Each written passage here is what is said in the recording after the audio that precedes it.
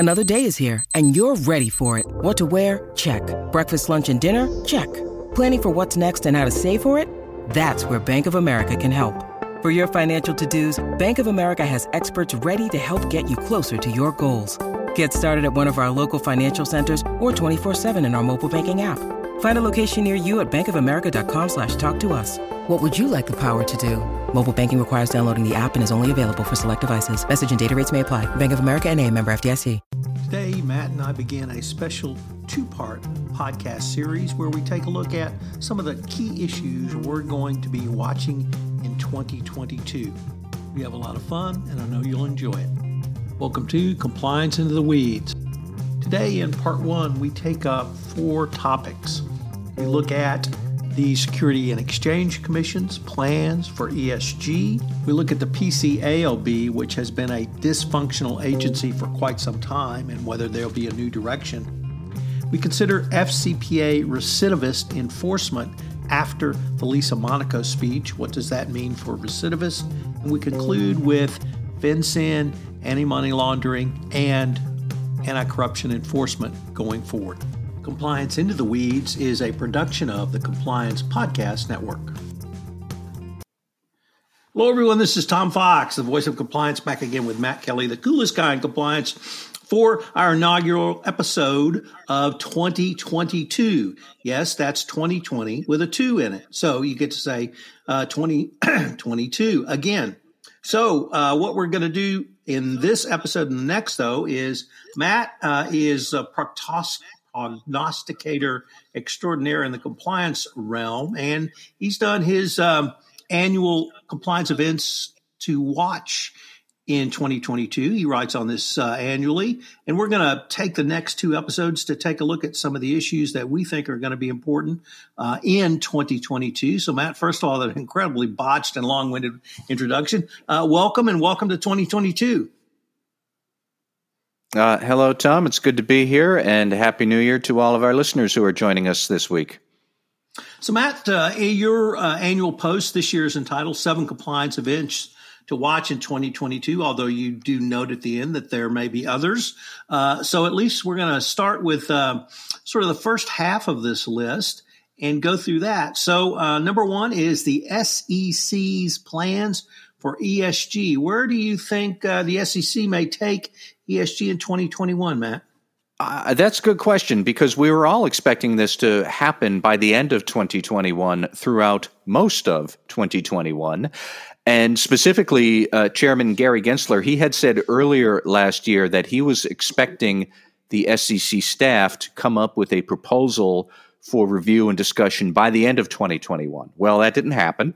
Here we are in 2022. And so the latest thinking is that the SEC will move forward with a proposal for enhanced ESG disclosures sometime very soon. I personally think it's going to be in the first quarter of this year, although I just checked the SEC website, and here, 5 hours into the working day for 2022, we don't have anything listed yet, but whatever. Look, clearly the SEC is going to do this. They're going to do it sometime soon. The big question for compliance officers is, what is the it? I suspect that the SEC will adopt a requirement that filers are going to need to use a widely recognized ESG framework to assess their material ESG risks and to therefore then disclose certain types of information. I don't think the SEC is going to name a specific framework. They're going to say something like use some good, widely recognized framework.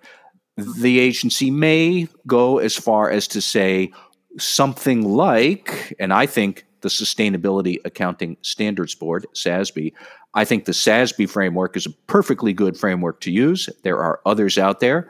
But a lot of what might happen with ESG right now is kind of sort of like what the Securities and Exchange Commission did with Sarbanes-Oxley compliance 20 years ago, where the SEC said you must use a recognized internal control framework to be in compliance with SOX. They didn't specifically say, thou shall use COSO, but they did say, a widely recognized framework like the COSO framework for internal control. Sounds good. And 20 years later, everyone and their uncle pretty much uses the COSO framework for SOX compliance. We may see something like that with the SEC, where they won't specifically say, thou shall use SASB, but they might say, you should use a widely recognized framework, kind of like SASB. Looks good to us. And then we'll all flock to SASB. As I said, there are some other frameworks out there. Right now, you could even mix and match among different frameworks if that's what you want. Tom, the two questions I don't yet have much insight on is how many filers will be subject to this rule. In theory, the SEC could exclude non-accelerated filers, which is a large swath of very small companies. I don't know. We don't know that, who will be in the scope of this rule.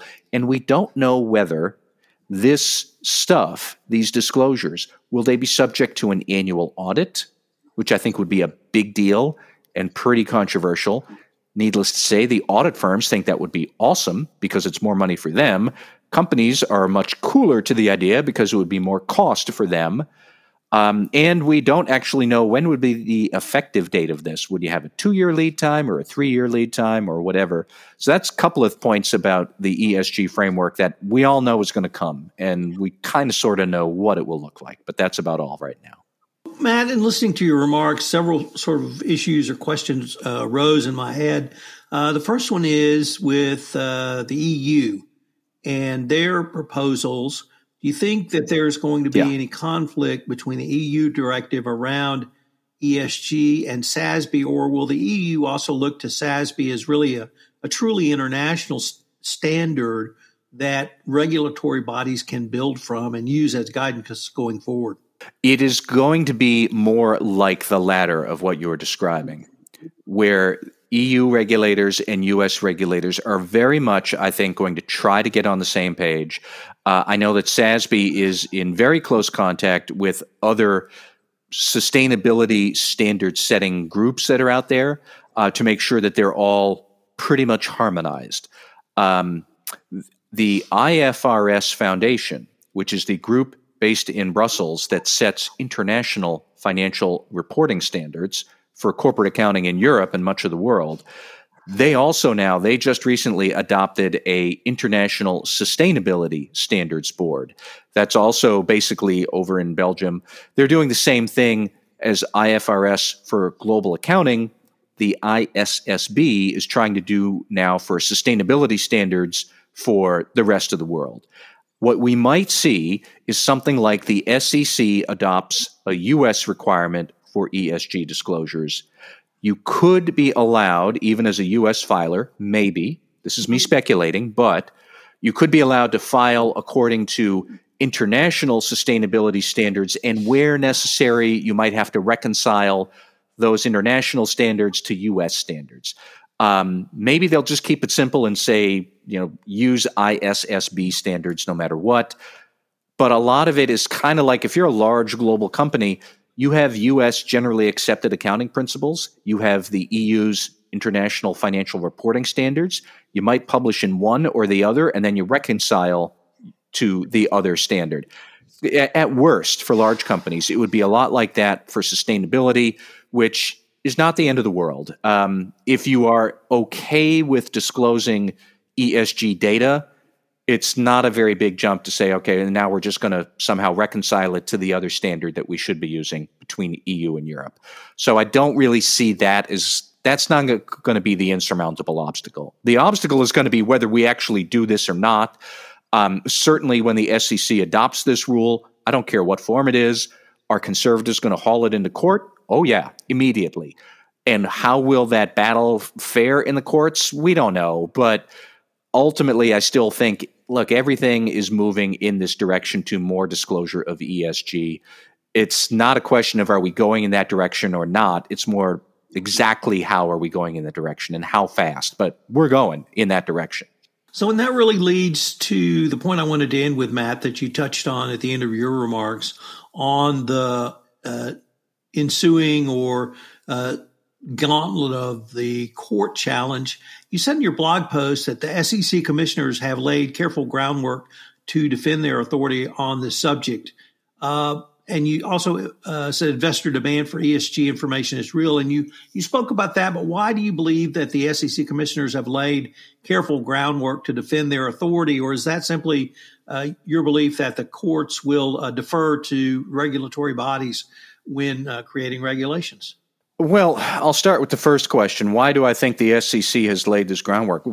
Because they have. If you look at several speeches that multiple SEC commissioners have made on the Democratic side, but Commissioner Allison Herron-Lee, who is probably the sort of lead commissioner talking about ESG issues, but also her colleague, Democratic Commissioner Caroline Crenshaw, they have both given long speeches over the past year, well, over 2021, laying out from their perspective why, of course, the Securities and Exchange Commission has not only the legal authority to regulate disclosures around this issue, but why this issue is so important to investors and it should receive regulatory attention. They have laid out pretty much in painstaking detail, and I'm pretty sure the subtext to their speeches was, all of you people who are going to be ready to defend ESG in court, please use this in your friend of the court briefs, because this is what we're going to say.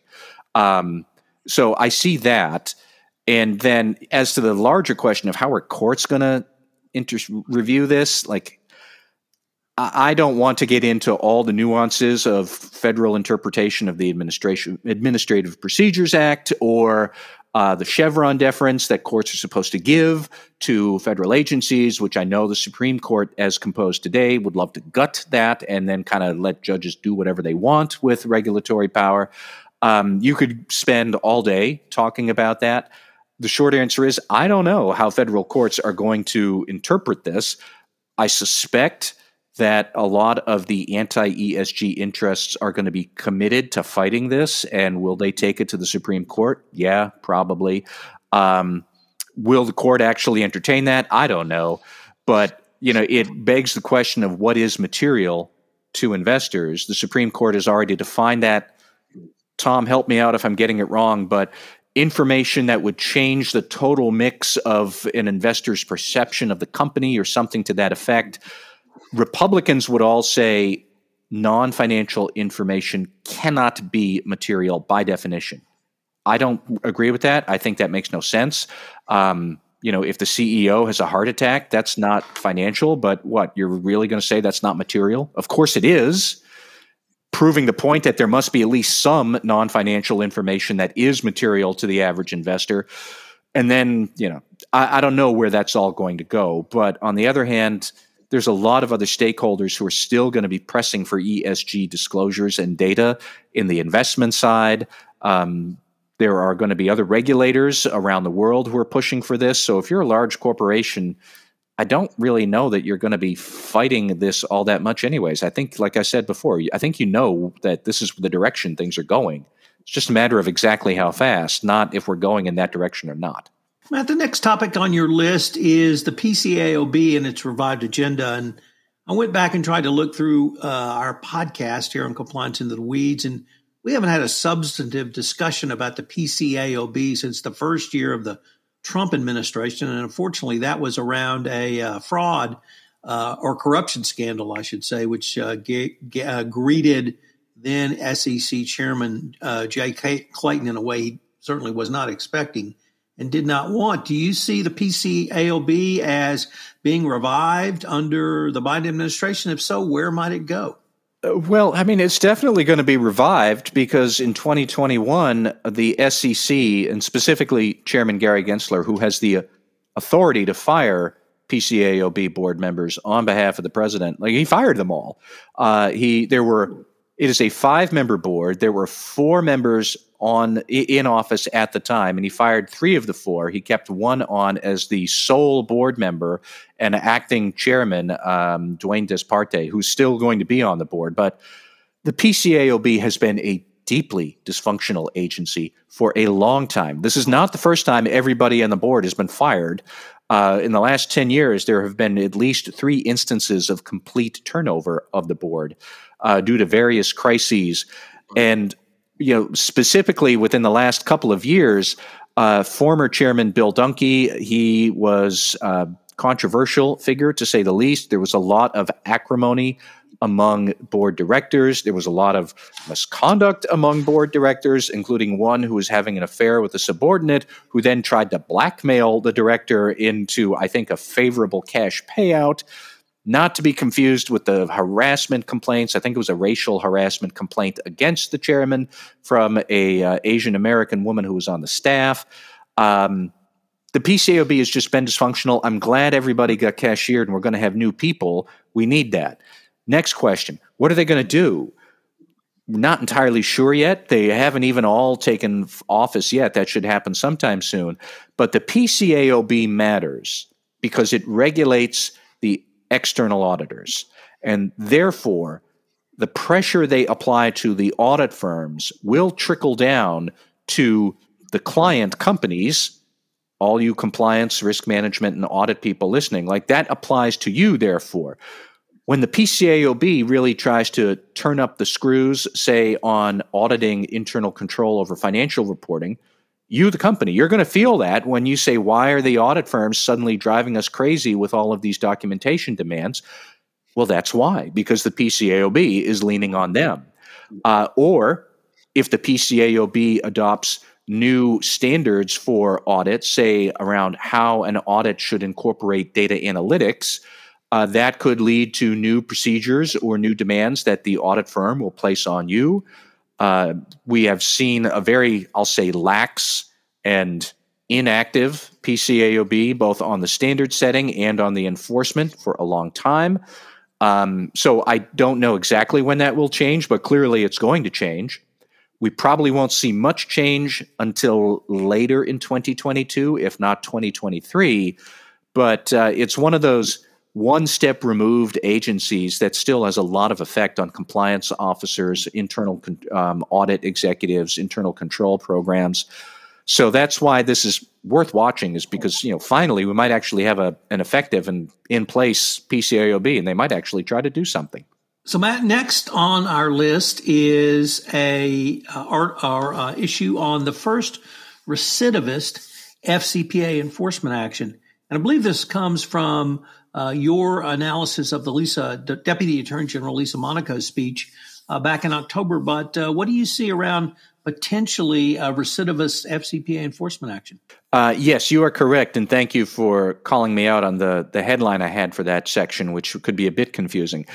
I specifically am looking at what the Justice Department will do now with a company that has already committed an FCPA act or some other serious corporate misconduct, or maybe the company is under a deferred prosecution already, and now they've found to have committed misconduct again.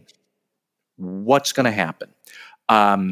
And for the record, Tom, you did point out to me earlier that there have been recidivist FCPA enforcement actions in the past. We're specifically looking at what Deputy AG Lisa Monaco said, where she's promised last October much more rigorous look at corporate misconduct, and also revisiting the wisdom of giving deferred prosecution agreements to companies that have already committed misconduct, or maybe if they're under a DPA and now we find new misconduct already, what's going to happen to them? Now, Tom, I'm still very skeptical that revoking a DPA and proceeding with a criminal trial, that seems to me to be a very bold and provocative thing for the Justice Department to do. I think for various reasons we can discuss, going to criminal trial against a corporation, like that's a hill a company is going to die on. They're going to fight it. They're going to appeal it. They're going to spend any amount of money, because a criminal conviction against a corporation is a death sentence in all sorts of ways to that business. And they're never going to let that happen. They will fight that till the last dog dies, I think, usually. So what are we going to do then? And Tom, you and I have discussed this before. Maybe there will be much more aggressive use of compliance monitors. Maybe there would be some other sort of sanction that we could think of. I'm not quite sure what that would be, but they really made a big point of saying we're not going to see corporate misconduct just be like the cost of doing business. We'll settle and then we start all over again and we have more misconduct and then we settle it and then we just do it. if they want to see real substantive cultural and organizational change to beat back these recidivists, then what are you going to do? And I'm very specifically interested to see how the company how the Justice Department might handle Deutsche Bank, because Deutsche Bank was under a deferred prosecution agreement for FCPA misconduct, and then later last year was told by the Justice Department that the department believes Deutsche Bank violated its DPA by mishandling an internal complaint about ESG promises it was making to investors in, I think, one of its asset management wings. So that's a very different type of misconduct than FCPA issues. But is that new type of misconduct really going to trigger a revocation of your deferred prosecution agreement? And Tom, I don't even know this has ever come up. Like, could Deutsche Bank argue against a revocation of the DPA in court? Would a court allow this? Does a court really even care? There's all sorts of things that we could pull on here about, how did this work procedurally and what happens next? And I don't know. And I'd be very curious to see what's going to happen. We'll be right back with more Compliance Into the Weeds after a message from our sponsor.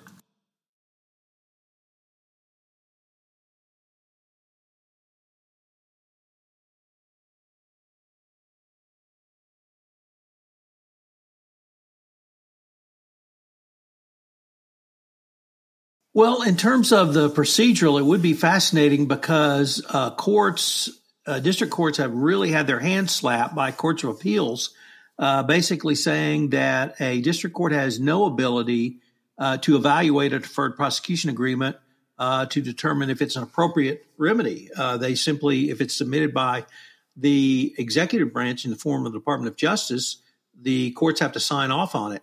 And that's been made very clear by the Second Circuit Court of Appeal and the First Circuit Court of Appeal. So that's really one interesting procedural issue. I would assume that the defendant in the deferred prosecution agreement could go into court, but they would have to be defending something that the underlying district court has not passed on. And so would that allow the district court to kind of go into the terms of the DPA, number one? But here was the additional question I wanted to raise with you, Matt. We also had the Department of Justice, prior to the Lisa Monaco speech, publicly notify Erickson that it was not in compliance with its deferred prosecution agreement. So do you see anything from the Monaco speech which might give you some pause, or perhaps not pause, but what the Department of Justice might do if a company is not in compliance with its deferred prosecution agreement, separate and apart from being a recidivist with a separate FCPA violation? Very specific to your question, did we see anything in Deputy AG Monaco's remarks about what they might do? The only thing that she really talked about at length was more use of compliance monitors. And okay, that's something you could do. She did not mention this in her speech, but I know that there are occasionally, there's already been talk about extending some deferred prosecution agreements for beyond the additional term. I think it's usually 3 years. But I know that there are a couple of cases out there where that's very much a possibility that they might extend some of these FCPA, these deferred prosecution agreements. The other thing that did strike me was that one point Monaco did not talk about when she gave her famous speech in October. She did not talk about more use of corporate penalties. Maybe because she thought that's an inherent power. Like, why does she need to talk about it? The department can impose whatever penalty it wants. But compared to the SEC, where their enforcement people, they are talking about, oh yeah, we're going to have a lot more enforcement and bigger penalties because they're there to punish. That's a civil thing, and maybe that's different than, clearly, if you're in criminal trouble, yes, you are going to get punished. That's the whole point of, if you're in criminal jeopardy. So I do wonder if maybe could you have a deferred prosecution agreement with a large corporate penalty that is held in suspension, and then if you flub the DPA, the penalty kicks in? I guess maybe that could work. Could you have some sort of clause that if you don't clean this up within 3 years, or you have a violation, you automatically get a renewed 3 more years. I suppose that could work. There are other corporate criminal lawyers out there who would have more nuanced views about what is or isn't possible.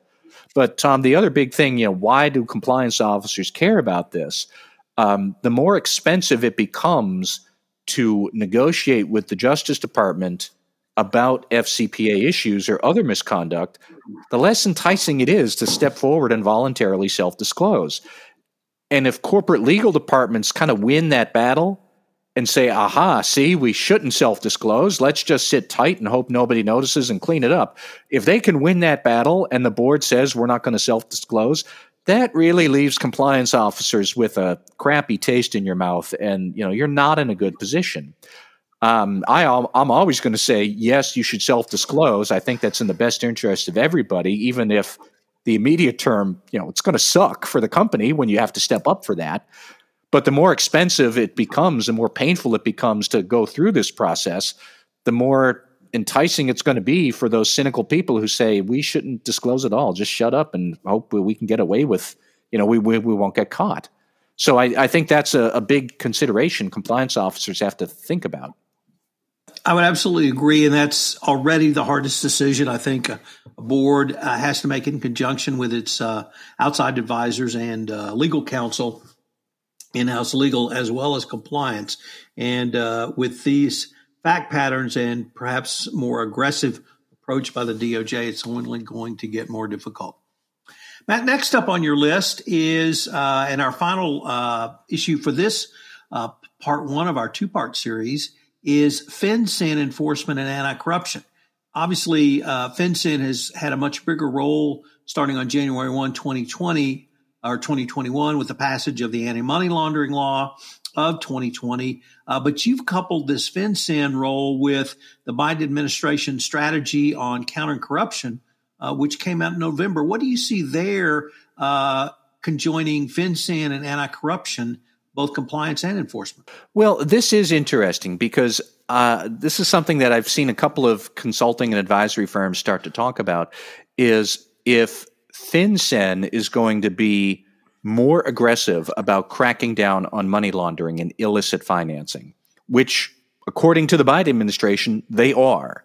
The Biden administration published its anti-corruption strategy in, I think it was November. It had 5 big pillars, and cracking down on illicit finance is one of those pillars. Well, if FinCEN is going to be looking at the financing or illicit finance, like illicit financing of what? And a lot of times the illicit financing will involve corruption. You are illicitly financing a bribe that goes into some government official's pocket.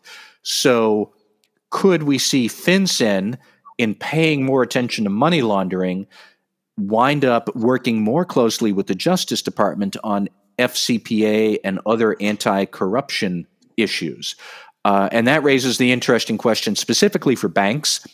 But banks do spend a lot of money trying to build up their Know Your Customer compliance programs, your transaction monitoring, and to various degrees of success. I think some companies or some banks are pretty good at it. A lot of banks still aren't. But if regulatory examiners, say at the SEC, at the Federal Reserve, maybe somebody shows up from FinCEN and Treasury, maybe you're a broker-dealer firm and somebody shows up from FINRA, if they are looking at your AML, customer identification compliance procedures, could they also wind up looking at your anti-bribery policies and procedures, which are related to AML, but they're not necessarily the same thing? And if you are monitoring transactions more for customer identity and suspicious payments, but not necessarily, your transaction monitoring is not as good on gifts and entertainment spending, if you're a financial firm, could that wind up causing you trouble? I don't really know much more about it than that because this is still so new, but I think that's an intriguing possibility that FinCEN is going to tighten the screws on AML compliance, and as they do, that is going to spotlight more anti-corruption compliance program weaknesses that you, the financial firm, you might need to straighten out before you wind up with a FCPA issue that the Justice Department is calling you So I'm curious to see how that's all going to shake out in either 2022 or beyond, because these things will take time, and maybe it's going to be a long-term thing that comes to fruition. Matt, the other point that intrigued me about this issue you raised, that we have on a prior Compliance Into the Weeds podcast taken a deep dive into the Biden administration strategy on countering corruption. And I saw it as really a significant and important step going forward. I don't want to characterize your position, but it perhaps was a little more let's wait and see. Do you think we're in the let's wait and see, or do you think that the Biden administration is really going to unleash the floodgates in terms of resources and focus, at least around this crackdown on illicit financing that they talked about in Pillar 2 of the strategy? Well, I wouldn't necessarily say let's wait and see as much as I would say be aware that this is going to take some time. And I do think, could you double the enforcement budget for FinCEN, and could they then go hog wild, investigating banks for their AML compliance program and kind of shaking things loose to see what falls to the ground? Yeah, that could happen, sure. But in order for it to tie over to the anti-corruption, we're going to need, I think, more cooperation with other jurisdictions that might be interested in trying to improve their own governance if they're a semi-corrupt country, or that they're trying to build more good governance practices in corrupt regions generally.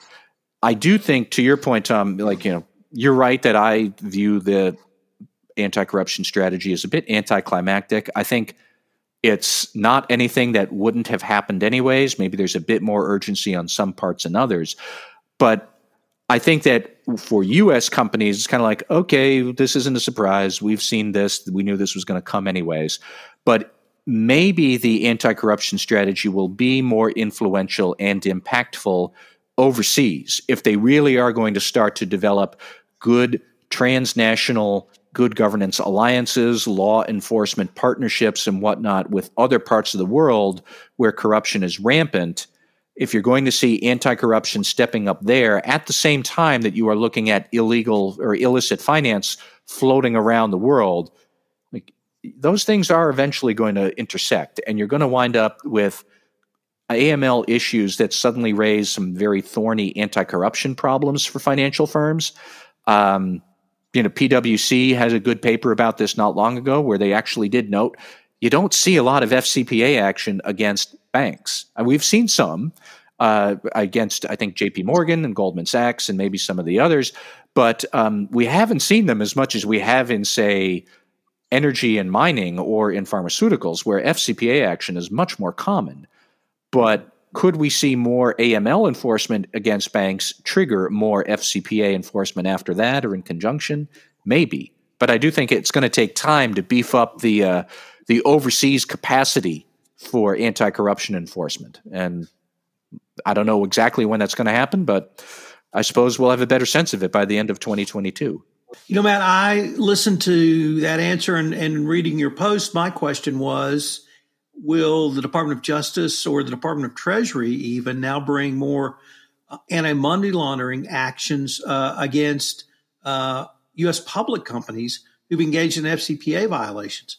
Because is it now a natural extension to conclude that if you have an FCPA violation, you also have, or not a natural extension, but logical extension, that you would have a money laundering violation as well? And I've been trying to sound the clarion call that public companies, non-financial institutions specifically, and you call that energy companies, so I'll stick with them, do they need to have more robust AML processes and procedures to prevent getting double-dipped by having an FCPA violation leading to an AML violation? Is that possibility strengthened for public non-financial institution companies going forward?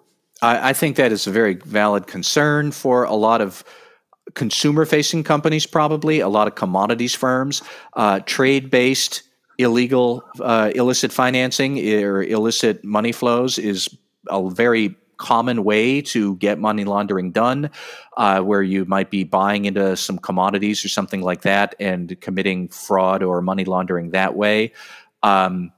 I also would wonder if I were, say, a large retailer with a large amount of gift cards that are really pseudo cash, but you could buy a large number of those gift cards in one country and then bring them into another country and spend them there.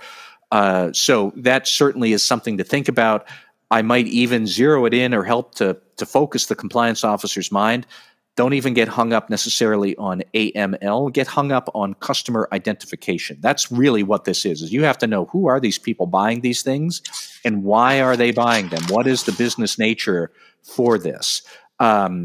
So that isn't that foreign of a concept to you. If you've done a lot of FCPA work, what are you worried about? Who is this business partner and why are we engaging with them? Who is this third party and what are they doing for us? Similar sort of dynamic with customer identification. Who are these people and why are they in our enterprise? What are we doing with them? That's the sort of thing you need to think about. But I do think you're right, Tom, that this could be something that more non-financial companies will need to think more about. Well, Matt, unfortunately, we are near the end of our time for this episode. I hope our listeners will join us next week for part 2 of our special year opening podcast on Matt taking a look down the road to prognosticate. Matt, I look forward to continuing this conversation. Thank you, Tom. Hello, everyone. This is Tom Fox again. I'd like to thank you for listening to this episode of Compliance Into the Weeds. I hope you will join us again next week where we take up part 2 of our 2-part special series on looking at trends that we see and are going to follow in 2022. I've linked to Matt's blog post in our show notes, so check that out for more information. Compliance Into the Weeds is a production of the Compliance Podcast Network. This podcast is a part of the C-Suite Radio Network. For more top business podcasts, visit c-suiteradio.com.